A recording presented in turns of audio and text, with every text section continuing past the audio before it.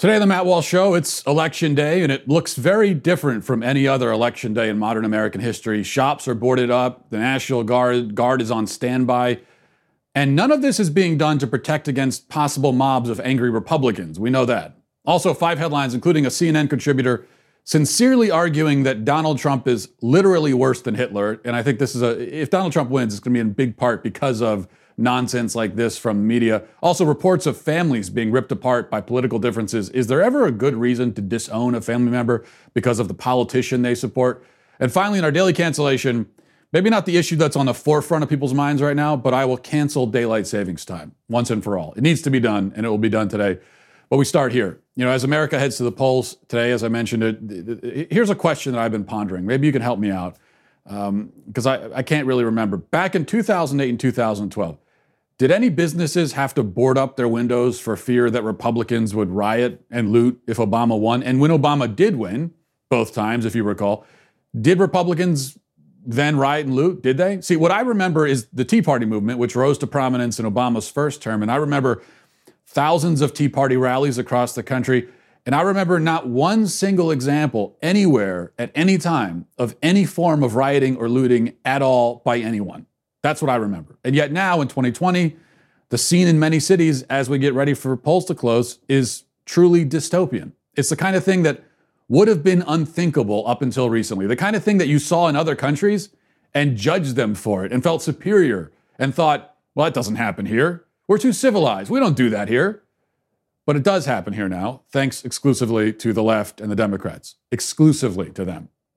Businesses across the country are boarding up. The National Guard is being called in. Preparations are being made for violence and chaos because of a presidential election.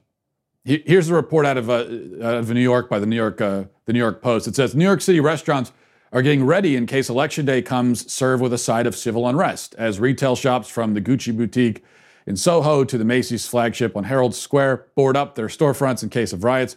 Restaurants across Manhattan say they aren't fooling around either. Patsy's Italian, the 75-year-old Neapolitan eatery, will be closed on Election Day for security reasons. And Sal Scognamillo, the restaurant's third-generation chef/owner, says that they boarded up the eatery on Monday and also beefed up security, hiring 2 ex-NYPD armed guards for Election Day and Wednesday when he plans to reopen. However, he says he will be monitoring the climate to see how it goes. We hope to reopen for dinner on Wednesday, but we'll play it by ear. In the case of restaurants, the New York Police Department has warned that outdoor tables and chairs that lately have become ubiquitous on sidewalks could be weaponized by riled-up crowds. The advisory was addressed to Manhattan eateries south of 59th Street, but there are many other restaurants across the city that are taking similar precautions. And then in Chicago, you could see here images of the National Guard rolling into town. A report by CBS in Austin talks about all the business owners boarding up in that city. It starts like this. It says, on the eve of Election Day, some Austin businesses were busy boarding up their storefronts in anticipation of the Election Day unrest. These are scary times, especially for my employees, said Jagat Patel. Patel's the owner of 7-Eleven on Congress Avenue. He says crews began boarding up his business with wood and plexiglass on Sunday. He says it's something I thought I would never have to do. And then meanwhile, in D.C., it's especially depressing, with whole city blocks under lockdown. Here's Nigel Farage in D.C. yesterday with the video camera going around surveying the scene, and here's what he found. So this is Connecticut Avenue. It's the road up. We're not more than sort of half a mile away from the White House. And can you see what's happening here in D.C.? The place is being boarded up. 1 or 2 businesses have not yet been boarded up, but they will be by the end of the day. And this is right throughout the city. And this is in anticipation of real violence following the result, or even an inconclusive result, of the election on Tuesday. So it's 8 o'clock in the morning. As you can see, a few protesters are beginning to gather. I wouldn't have dared show my face down here later in the day, I can tell you. And let's just be straight about this. Why are they boarding up DC? What are they scared of? Are they scared of Trump supporters? Are they scared of some of these slightly crazy groups out in America? No. What they fear is that Trump wins, and that we get, from little groups like this, large-scale violence, looting and rioting. And then you see here even more images out of DC from a BBC correspondent. I have to say, it's especially embarrassing to have these international reporters and correspondents and things reporting on this because, like I said, we're not supposed to be like this in America. We don't riot over elections. We have peaceful transfers of power or peaceful retentions of power, as the case may be. But that era seems to be over, or most people think it's over. At least our confidence in having peaceful elections is gone. And for good reason. But why is it? Why do these business owners think that they have to put plywood over their storefronts?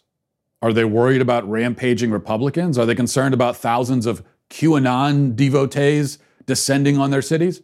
No, they're worried about leftists. They're worried about Democrats. They are worried about the reaction from the left should Donald Trump win. Nobody is concerned about the reaction to a Biden win, except for the possibility of celebratory rioting, which may well happen. But nobody thinks that Republicans will take to the streets and start stealing consumer electronics from department stores in response to a Biden win. That won't happen. I'll say it right here.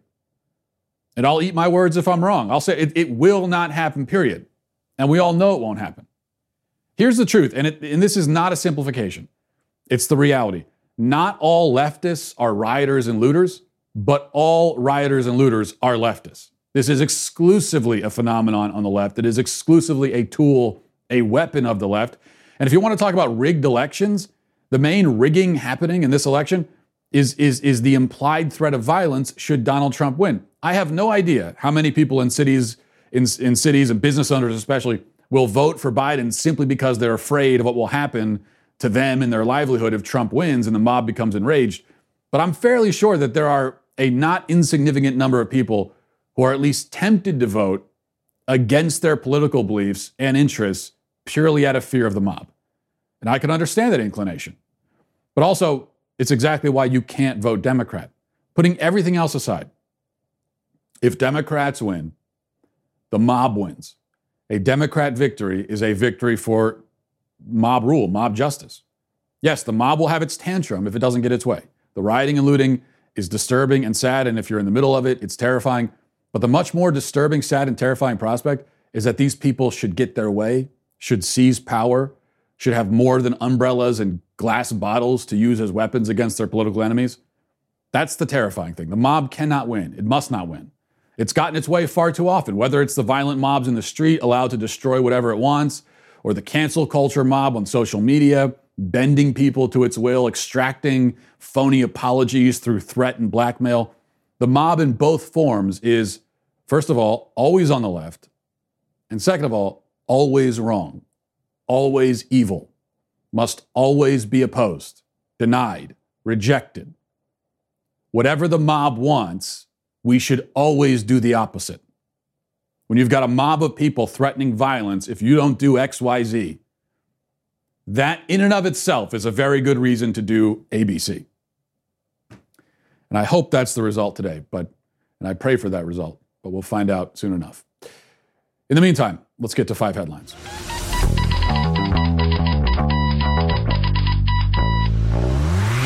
Well, as we talk about voting, there's another kind of sort of voting you can do, and that's with your wallet to support companies that support you. And it's really important to support companies that have your back in the culture, that believe the same things you do and stand for the same values you do. And I could tell you one company that definitely falls in that category, and that's the pro-life phone company, Charity Mobile. Charity Mobile is a great company, great service.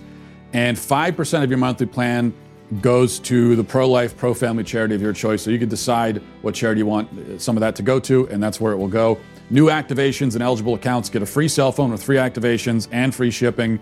And look, there's no contracts, there's no termination fee, so they're not going to try to, stop you from terminating by leveling some sort of fee.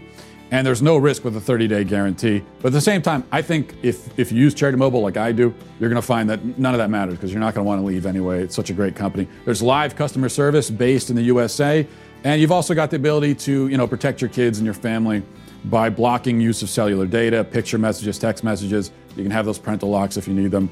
A lot of other perks as well. Free usage alerts, free app to monitor your usage.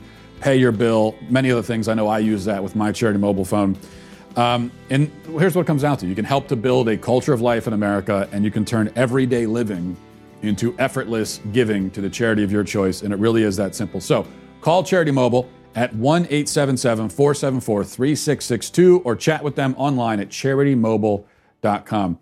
All right, well, all eyes are on Pennsylvania today, which makes this tweet from the Attorney General of Pennsylvania all the more disturbing. He tweeted this on Monday afternoon, hours before the polls even would close, of course, or had even opened, in fact. This is what he said. If all the votes are added up in Pennsylvania, Trump is going to lose. That's why he's working overtime to subtract as many votes as possible from this process. For the record, he's 0-6 against us in court. We've protected voting rights. Now ignore the noise and vote. Okay. The second part of that, whatever. He's telling people to vote. Fine. But the first part of it, is it just me, or is this guy indicating that he knows the results of the election before it's actually been decided? He said, he declared it. Trump's going to lose. So this would seem either to be an attempt to suppress Republican votes, the complaints about voter suppression on the left. This seems like voter suppression, suppressing Republican votes by telling people that there's no point. Biden's already won. Or alternatively, it could be something more sinister, perhaps criminal. I mean, if he really does know the results of the election before it happens, then we've got a problem. And if he doesn't know, then we're back at voter suppression. Number two, the CNN contributor and supposed expert on mental health tweeted this. She might know something about mental health problems from experience, I guess. She says, Donald Trump is not an Adolf Hitler. At least Hitler improved the daily life of his followers, had discipline, and required more of himself to gain the respect of his followers. Even with the same pathology, there are varying degrees of competence. Okay, so Donald Trump is literally worse than Hitler. He's just like Hitler, except less competent and less disciplined. That's the take from this person who's on CNN all the time. I think she's on MSNBC also a lot. No surprise there. Where do we even start here? Do we need to address the claim that the guy who tried to literally invade the world was disciplined? Do we have to break this down historically and address that? He had the respect of his followers. When you require respect or you get sent off to a death camp, that's pretty easy to extract respect. Though it's not really respect; that's just people in fear because they're living under tyranny. But probably it's not necessary to analyze this historically. I think I'll just leave it at this: if Trump wins today, it'll have a whole lot to do with stuff like this. I think people see these kinds of attacks from the media, and then rightly dismiss everything else they hear from the media. Also, there are a lot of people who see the hysterical and despicable media and vote Trump just to spite them. I've heard from a lot of people like that. Now, that's not the majority of Trump's support. If you look at the rallies, people are obviously excited about Trump, in a positive sense. They actually like Trump himself. But if this is a close election, I don't think it'll be an exaggeration to say that this sort of stuff from the media is what probably put Trump over the top. People voting just to spite them. Number three, Bernie Sanders was speaking with the Squad recently, and he said the quiet part out loud, as they say. Or maybe he just said the out loud part out loud, because I think they've been pretty upfront and direct about this. But here's what he had to say. So our first task, we made it clear to everybody, it's no great secret. Our first task, we got to defeat the worst president in the modern history of this country. And number two, we organize our people to make sure that Biden becomes the most progressive president since FDR. Yeah, I'm not sure, first of all, what that was exactly. Does the Squad have a podcast or something? Do they get together for karaoke? So I'm not sure what the context was of that. But either way, Bernie says to the Squad, we've got to make sure Biden is the most progressive president. We've got to make sure of that, which is another way of saying this dude's brain is made of soggy Cheerios at this point, and we're going to use that to our full advantage. That's what they're just announcing. Now, Biden, even if he had his wits about him, certainly could not be trusted to stand up to the radical left because he lacks the willpower, he lacks the courage and integrity. He's just a mediocre man, a career politician. Almost all career politicians, by necessity, are exemplars of mediocrity. But considering he is half senile, on his way to being full senile, he couldn't resist them even if he wanted to. And that's a part of this whole picture that somehow hasn't been discussed and emphasized enough. It's been discussed and emphasized a lot, but I still think not quite enough. Because perhaps the only argument that should have ever been necessary to make against Joe Biden is this. I mean, there are many other arguments you could make, but why should we need to go further than just saying he's 78 years old and he's losing his mind? That's it. I mean, really, nothing else even matters. 78 years old and he's losing his mind. We can't put this guy in charge of the country, give him the nuclear codes. We can't do that. Maybe we will do that. I don't know. But all of the crises that follow will have been totally foreseeable and preventable in that case, because in that case, we'll be taking a guy who's 78 years old, is in the process of losing his mind. Everybody knows it. We make a joke about it, but it's also 100% true. And we're putting him in the White House. The most stressful job. Even if Biden were to just go home like he should be, just go home, sit on his porch in a rocking chair, and whittle away the final years of his life. Even if he did that, the chances are astronomically high that in the next 4 years he's going to be full senile, just when you look at the trajectory.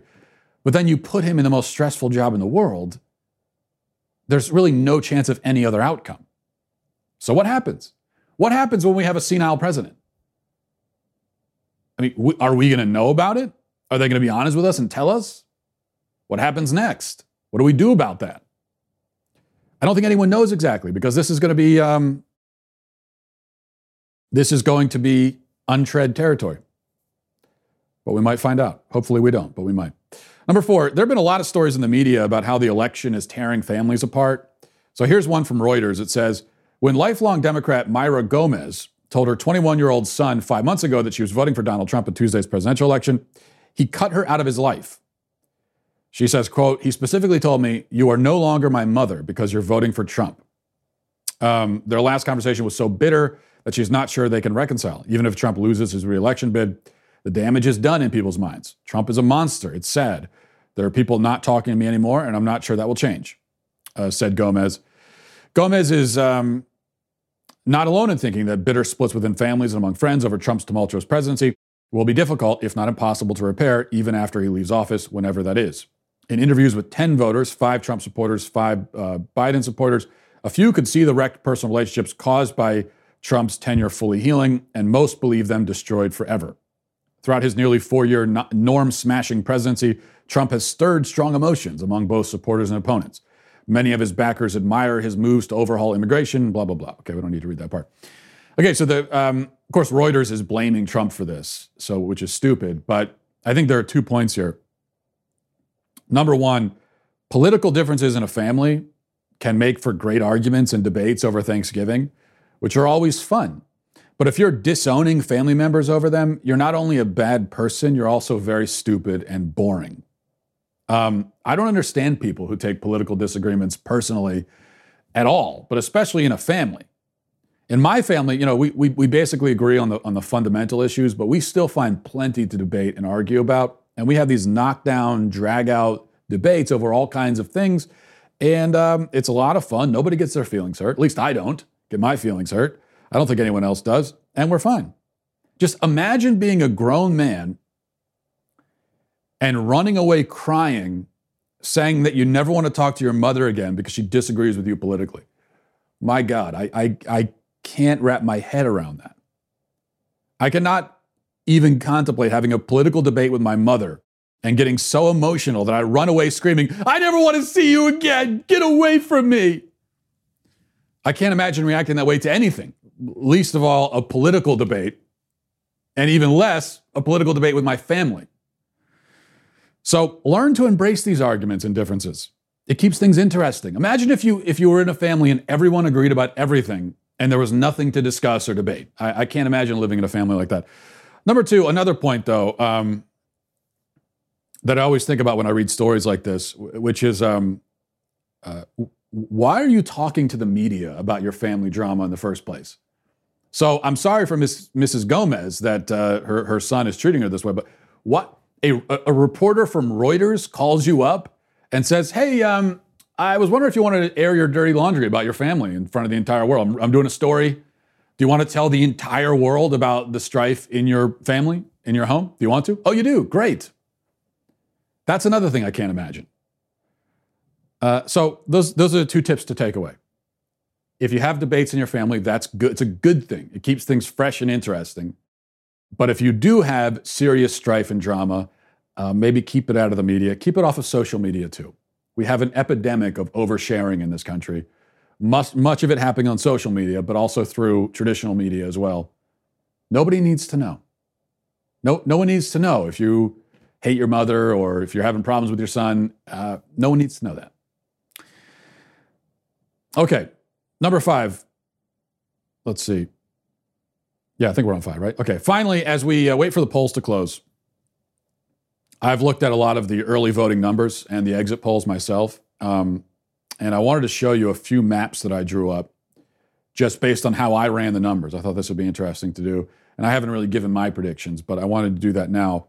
So first of all, this to me is the most plausible scenario, and I'm going to say right now, this is my official 2020 prediction, and you can look at the map here. I've got Kanye West winning 286 electoral votes and becoming our next president. As you can see there, Kanye takes California, Texas, Florida. Biden takes PA. Trump does pull out a victory in Minnesota. This, I would say, is the most likely scenario. And I think we can all agree that if it does happen, it'd be pretty great. Let me show you. Let me show you my nightmare scenario. And I can't rule this out. Here's the map right here. As you can see, the whole country has turned into an emoji. This, again, for me, is the nightmare. Montana and Minnesota are the eyes.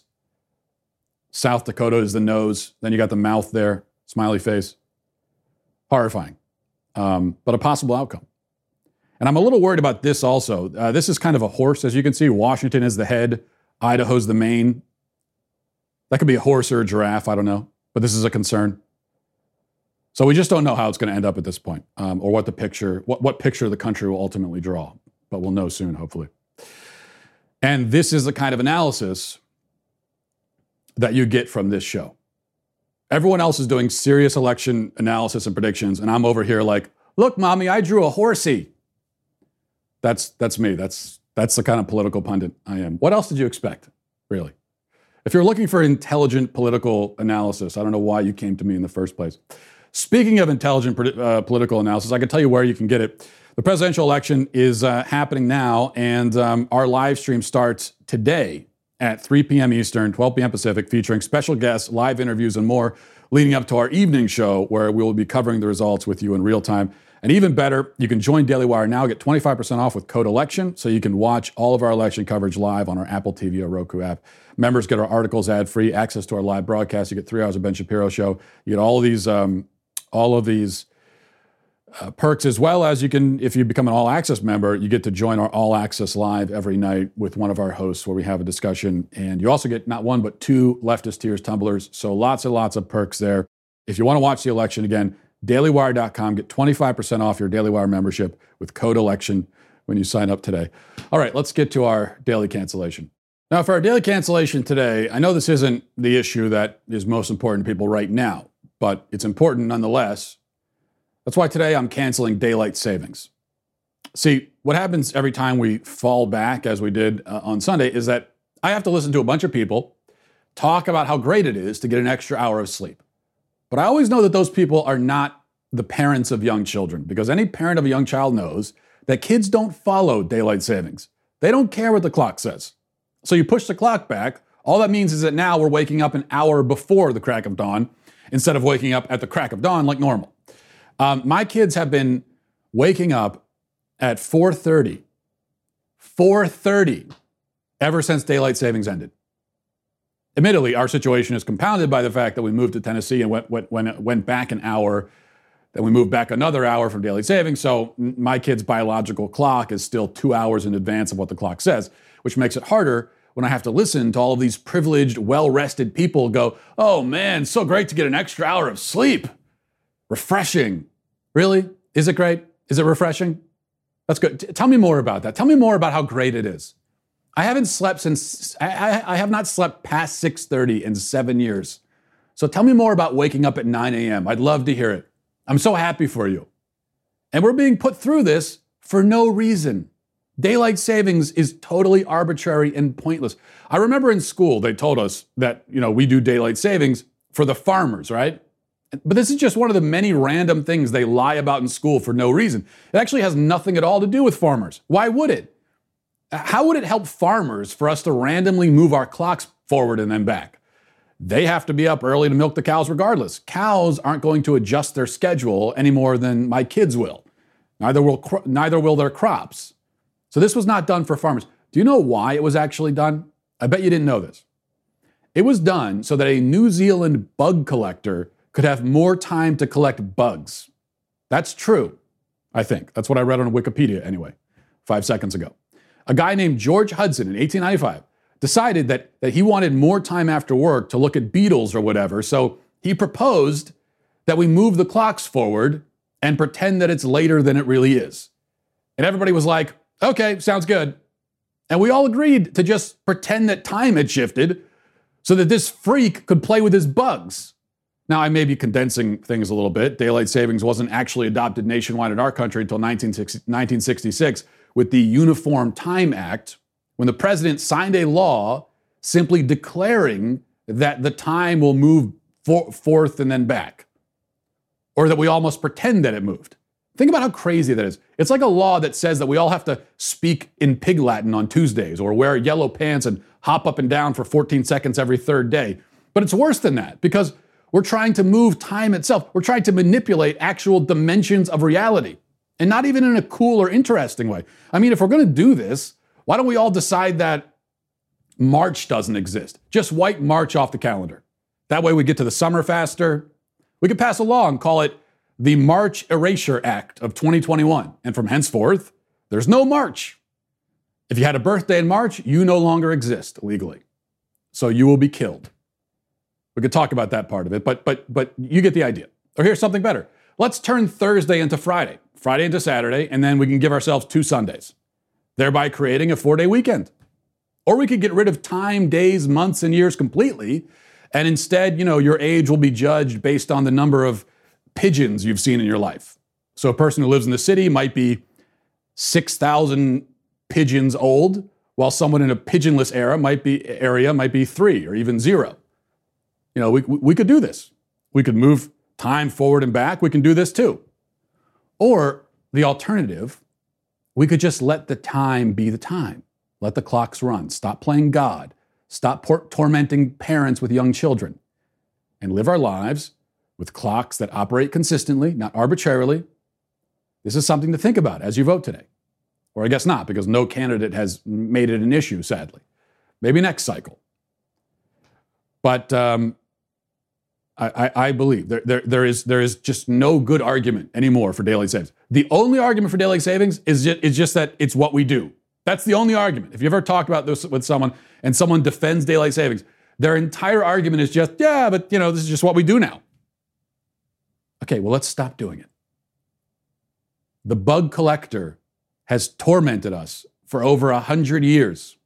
Let us free ourselves from this maniac once and for all. That is my final message to you on this election day. And remember, again, to tune in very soon, dailywire.com, as we're going to have election coverage. It might get a little bumpy tonight and into tomorrow, but we'll see. Pray for our country. Godspeed. If you enjoyed this episode, don't forget to subscribe. And if you want to help spread the word, please give us a 5-star review. Tell your friends to subscribe as well. We're available on Apple Podcasts, Spotify, wherever you listen to podcasts, we're there. Also, be sure to check out the other Daily Wire podcasts, including The Ben Shapiro Show, Michael Knowles Show, and The Andrew Klavan Show. Thanks for listening. The Matt Walsh Show is produced by Sean Hampton, executive producer Jeremy Boring. Our supervising producers are Mathis Glover and Robert Sterling. Our technical producer is Austin Stevens, edited by Danny D'Amico, and our audio is mixed by Robin Fenderson. The Matt Walsh Show is a Daily Wire production, copyright Daily Wire 2020. Astrologers predict a win for Biden. Cookies predict a win for Trump. And the Pennsylvania Attorney General gives the state to Joe before Election Day. Check it out on The Michael Knowles Show.